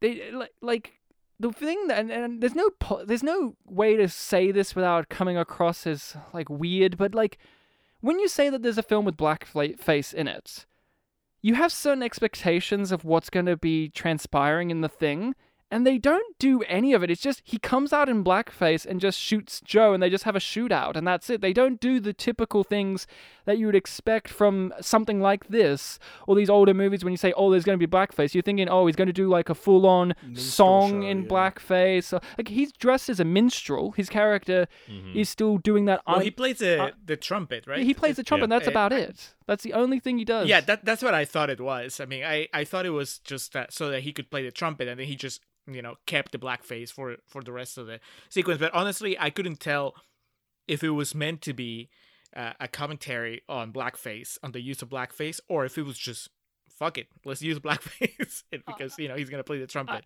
Yeah. I think it's funny, though, that it raised your expectations and then it didn't deliver when it came to how offensive the blackface was going to be. And as bad as this is, in the context of the film, it doesn't make sense, yet it does, because the character they chose to do the blackface is the character you would choose to do it, because they are the villain with no redeeming qualities who will go into any disguise to do despicable things. Like, he does blackface, sure, but the most horrid things he does in this movie is try to sexually assault one girl and wants to fuck her, and he goes out of his way to do so. And he dresses up like a blind old man to grope her. Like, there's all this kind of stuff, and he hates children, and like it.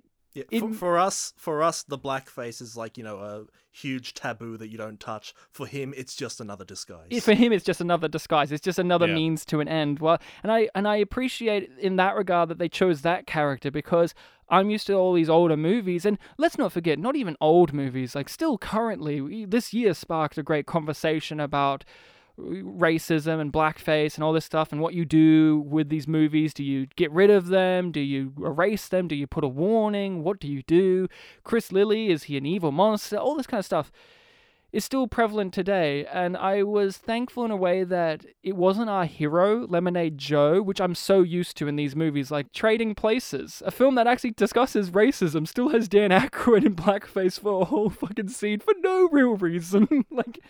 So Bugs Bunny too, yeah. As much as I don't like it, I do at least note the fact that they chose the villain character to do it, and it just adds on top of the layer of this character is despicable and does despicable things. And also the other person who does, drop the slur has the last name Badman. Yes, people who are like, well, get out of here. For whites only, is still a guy called Badman. Yeah. Anything else you want to touch upon with Lemonade Joe, Bartek? Oh, this is just a film we could gush about forever. It is amazingly dumb and silly and smart and intelligent. It's all over the shop in terms of what it's trying to do.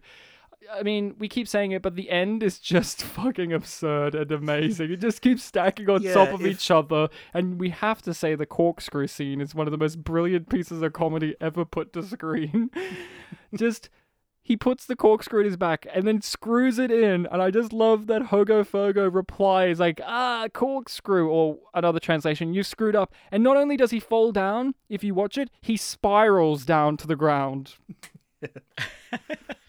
Oh yeah, it's great, and the way they come back to life is just basically reverse shots of them dying. It's fantastic. Yeah, this isn't a film where you're meant to get pissed off at the Deus Ex Machina of like, oh no, they're alive. It's if you really want it to be a real film, stop watching when they die. But really, it's just for fun. If you wanted to be a real film, you wouldn't be watching Lemonade Show in that way, because the film fucking opens with Ludacris straight off the bat. A guy eats a fucking glass as like it's just a snack. Yeah, that's the thing. Like, you remember he eats the fiddle, but then there's other things he eats: the glass, the cane. The cane, yeah.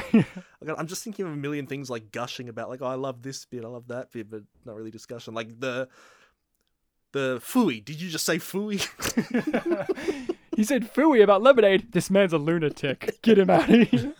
And we already mentioned the jump cuts, like when Ezra is really sad that his daughter is going to be, sexually assaulted. Then she appears and it's like, my daughter, jump cut to him. Joe, jump cut to him. I do love the visual gag of she's thinking at the grave of her mother, thinking about her future with Joe, and just a little image of the two of them together over the gravestone. Yeah, where you normally have a picture of the deceased. Just the absurdity of that. But yeah, this is a film where lots of crazy stuff. I mean, the ending with the corkscrew, it's my thing that I think about with Lemonade Joe. Just the absurdity of it. Just the fact that he spirals down to the ground. It's not like he just falls. He has to spiral because he got corkscrewed. And that's amazingly stupid and wonderful. And I adore it to bits. And your tornadoing days are over. Your tornadoing days are over, Julio. Tornado Julio. She was probably my favorite. No, but I wouldn't say she was my favorite character. She was definitely not the funniest. But when she got shot, I was actually bummed. So I was thrilled that everybody came back to life like 5 minutes later. Did you like how it was? I was gonna say, did you like how earlier in the movie she wore her little cosplay of Lemonade Joe? She had her own little Lemonade Joe outfit when they were gonna kill him. I think I just like that she had.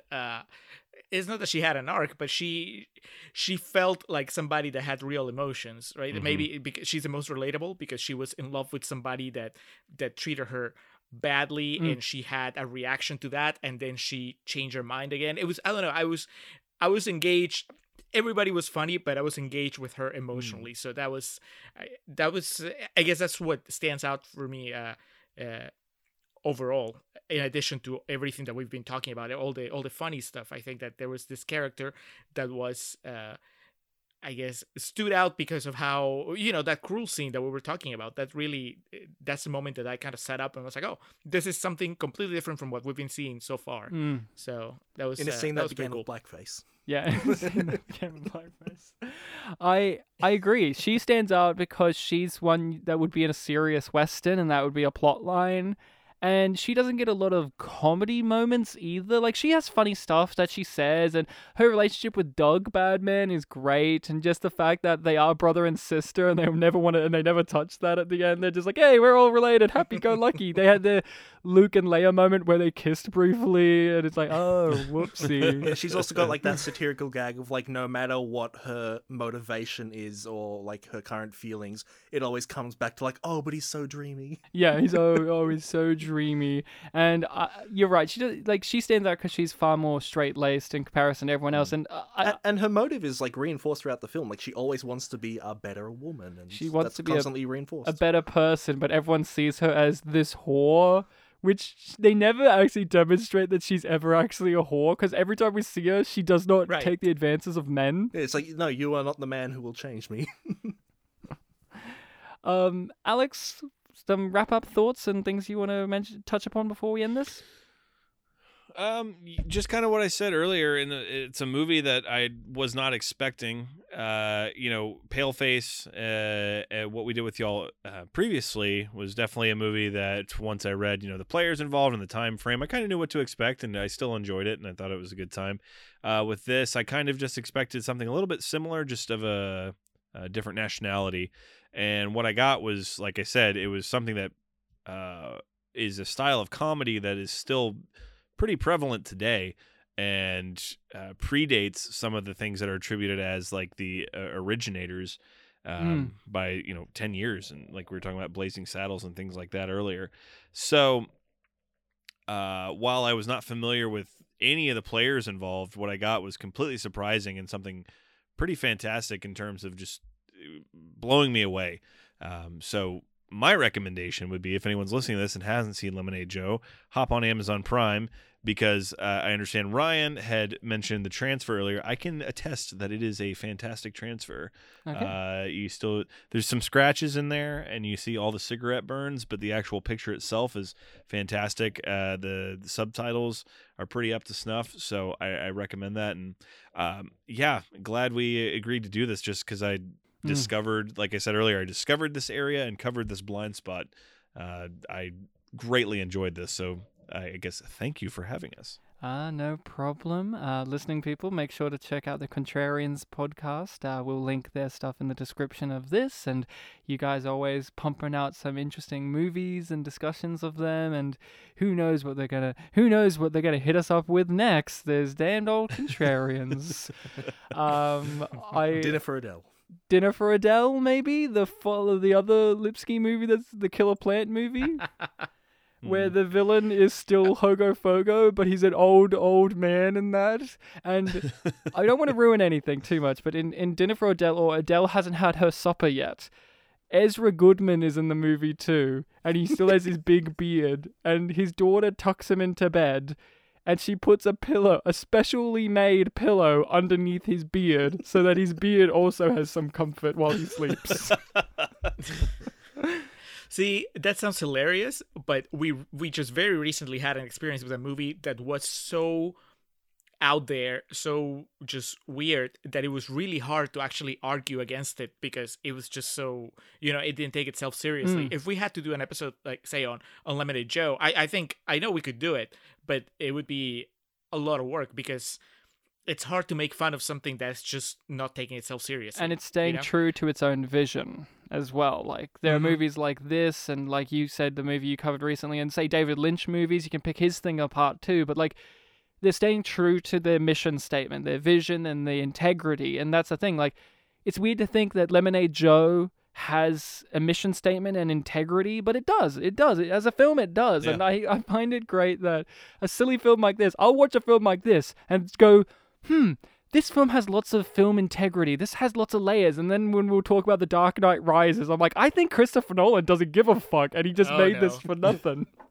And it's a film we discovered because you made up a running joke. And it's just weird to think that a silly film like this, I has some merits to it, because it does feel like it's staying true to its vision. While sometimes even bigger filmmakers that are auteurs, you can still walk away going, I don't know, I think that was kind of not up to snuff type of deal. But again, I'm very thrilled that you guys all enjoyed it, and I hope you listening people out there have enjoyed the film and or seen it. And if not, and you still listen to this, there's still so much we haven't even touched upon, story elements we just didn't even touch, because the film is just, it's jam-packed. It's full of it, and you can see why this is a touchstone for people as a film. You can see why this is a film that many people, it's a beloved film. And hopefully over the years, it will be one of those weird little foreign films that gets seen a little bit more and a little bit more from us English speakers, and kind of gains a little bit more of a cult classic. Yeah, wait for the South Korean remake. Yeah, wait for the Spike Lee remake of it, in which he completely forgets the point of the fucking movie,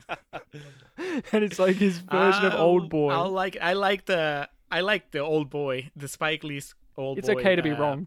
More than the original Old Boy. It's okay. I'm sorry. It's okay. That's... Just here's Spike Lee's Old Boy, right? Here it is. In the original Old Boy, the main character in the beginning, he's a drunk, and you see it because he's drinking and he's acting like a drunk, and you see it visually. In the Spike Lee Old Boy, Josh Brolin's running around in the street and he literally screams, "I'm so drunk right now." So I can't wait for the Lemonade version. Oh, no. The Oliver Stone version would lead heavier into the politics of this movie and just make it so on the nose obvious. Because I guess, really, before we properly wrap up, what did you think the political statements that this movie was making is? Like, do you think that this is a film that is strongly leaning towards communism, or is it in the interim of being very anti-communism and capitalism? Like, what do you think? Because even on the Wikipedia page, they even mention many film theorists and anthropologists and all this kind of stuff still debate over what the film is actually sniping at and what its stance as a film is, because still, we gotta remember, this was made in a country that was under the rule of the USSR at the time. What do you think, Bartek? You've seen this several times. We always joke and laugh about how this is funny because it's Soviet Western, but we rarely ever talk about what we think the political or like the ideology it's leaning towards is. Yeah, I can definitely believe that people are debating over it, because I always just think of like it's a film that's trying to be funny and maybe it doesn't want to take a stance so that it can explore all facets. But yeah, like you say, it's made in a communist country where the hero is being depicted as a capitalist, but he's also subtextually a bad guy. Yeah, and they critique and they comment and critique and look at him very critically for his capitalistic ideals. Yeah, I almost want to say that they just wanted to take a neutral stance and make fun of both sides, I guess. What do you guys think? See, when I was watching it, like I said, not having any of the cultural context, I was trying to read it as a critique of the Western genre and by extension just American culture. So I would have to rewatch it to give you like a more thought out analysis of what I think it says on a bigger canvas as far as the actual like about communism and the Soviet Union. But as reading it as just a Czech filmmaker giving us his version of what could be called the ultimate American genre, I think it's pretty fascinating, if not extremely focused, because I mentioned it earlier, I couldn't really figure out what he was saying about Westerns until maybe halfway through when we have that scene that we've been discussing with Lou and Joe. But even then, I guess the idea of painting the Western genre as populated by hypocrites and just very selfish and self-involved people, that they're all out just for their own benefit and not really caring about anybody else. Even when they look like they're heroes, they're really self-centered and self-serving. That's kind of like what my reading this time was. Just basically the Soviet Union maybe telling America, telling the United States, you're not that much better. And so that's my first impression, which is pretty superficial, because like I said, I just went in not knowing anything, so I was just picking up from what little I know, my limited experience of Westerns, my limited experience of just Soviet cinema in general, but I have no doubt that there's more to it, just that you can just delve into, because it definitely, it seems like it would be weird if there wasn't. Yeah, it's a classic it's just for a such reason. a rich subject matter. Yeah. What about you, Alex? You said you were reading stuff up about the film while watching it, but what's your takeaway from all of it? Well, Homeboy, the guy who played Lemonade Joe, was a member of the a supporter of the Communist Party of Czechoslovakia at this time. So I think that plays into it. And I think, you cited John Wayne a little bit earlier in this, and what I feel this movie, and again, it could be because it is a parody of the Western style of films, but more so than your John Wayne's or Clint Eastwood outlaw Josie Wells type stuff. This movie definitely goes out of its way to almost to a comedic extent establish this is the good guy. This is the guy that you get behind and you support no matter what. These are the bad guys, and this is why they're the bad guys. And you don't question the good guy and his motives. And like I said, that's played almost to a comedic extent with the whole idea that he's just there to sell shit. He's just there because he's a salesman with like ruthless tendencies. But the narrative it tries to craft is that do not question what he's doing. He's doing it because it's good, which I think plays into an interesting idea when this movie's supposed to be a commentary of, against, for whatever communism, however you want to interpret it. I think it definitely adds to the mystique of what the movie's trying to say.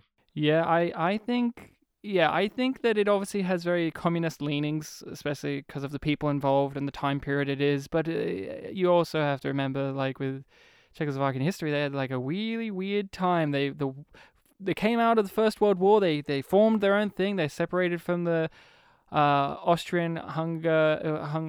Austro-Hungary Empire. Austria-Hungary Empire. And then World War II, they got occupied by the Nazis. And then after that, they get the Russians. And then after that, they separate into their own two states of countries. And it's this thing of like, yeah, maybe the guy who played Joe was a communist guy, but we don't know necessarily about the filmmakers. And I would imagine with most countries, Bartek, we're Polish. You can speak about how your mum grew up in Poland when it was underneath the communist rule. There was still animosity over the fact that communism was in charge of the country. Whether the Czech Republic or Czechoslovakia at the time had that overwhelming sense or not, that can be something mentioned to us in the comments from people, but I get the sense from the film that there is a definite, we don't like the West, but also let's still have subtle comments about how what we're going through right now isn't great either. I actually find there's moments in the film that are genuinely haunting when you think about it. Like, Joe deflowers and corrupts Winifred. There's this moment where they're singing at the bar and she's like throwing the flyers in the air, and then she just like removes the bottom part of her skirt so you could see her sexy legs and garters, and she's like kicking the air. And it's like, remember when she was like the suffragette lady at the beginning of the movie, like covered in clothes, and she was like the puritanical, and Joe has just warmed her up with his ideals so much that she's practically just whoring herself out, as much as Tornado Lou was for Trigger Whiskey. Yeah, but Ezra Goodman approved. So it's fine. And at the end, the solution to the problem is, how about we just combine both things, like both worldviews of Trigger Whiskey and Lemonade, and make it this one thing, and everyone can be happy. You could have an alternative. You could just be happy. And then the movie just ends like, yep, everyone's happy at the end. Even the guy who's like, too bad I'm a villain and I can't enjoy happiness. And they're like, no, you have a place too. You have a place with us underneath our values and our rules. Because you're family. You can accommodate what we want. And it's like haunting and kind of scary, but also, like you said, Alex, it's so comedically driven that you can't help but have a smile on your face at the end when the guy comes over. It's like, you've got millions and millions of dollars. No, billions of dollars. And they're like, whoa, and the oil's spewing out of the ground and all of that. But yeah, it's an interesting one to think about like that too, because again, what comedy movies do you question these things about? Any? Really? Not as much. This is 40. What was that? No, I was kidding. Oh, This fuck is that 40, movie. but that's... Any Jason Bateman comedy, I question it all the time. I'm like, is capitalism a good thing when we have Jason Bateman comedies? I don't know. Mr. Hamburger. Mr. Hamburger, yeah, as we call him. One of our guests said that Jason Bateman looks exactly like a hamburger as a person. I don't know what that means. But a tasty hamburger. That's tasty. So that's it. Recommendation for the next episode is from the listening people. Yes. This is one of our very early recommendations, and I kind of hinted to it in a brief way. We next week are going to be doing the 1966 Batman movie with Adam West. Okay. When we talked about The Dark Knight Rises on our show, Nice. we talked about Adam West's Batman because there are a lot of Adam West Batman elements in The Dark Knight Rises, and one of our guest's friends, he's a big fan of Adam West's Batman, said, well, you got to do that. You got to do that at some point. And I have been rewatching the Adam West Batman TV show over the last year, so it'll be a good thing to go to. So the Adam West Batman movie, the 1966 classic movie with the shark repellent and everything and the bomb, we all know it in some way, but if you haven't seen it, make sure to check it out in the interim. It's a fun time to be had. Yeah, I can't wait. I've never seen it. And if you are a loser who's like, I don't like my Batman fun, then just don't bother, man. You're a salad. I can't wait for the Robert Pattinson movie, because from all I've seen of it is weirdly they're taking a lot of cues from Adam West's Batman, like visually, like his cat. There's a lot of stuff going on. We'll talk about it next week, but so check that out. You can check us out and the Contrarians out on those social medias. We have our Facebooks and Twitter, as do you guys. So that stuff will be in all of the description, and email us at spitandpolished@gmail.com to let us know your thoughts, questions, queries, and concerns, and give us recommendations. Is there something that you wish we touched upon with Lemonade Joe? What are your views on Lemonade Joe? Do you think it's a communist masterpiece or a subversive piece of text?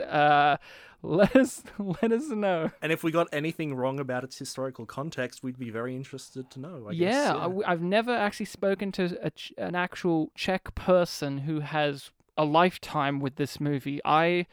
We only have a few years of a relationship with this movie. I would love to hear someone who this is their Blazing Saddles, right? Where we all grew up with Blazing Saddles and we understand a context about Blazing Saddles. I would love to hear someone's perspective where that's theirs with this movie. So hit us up.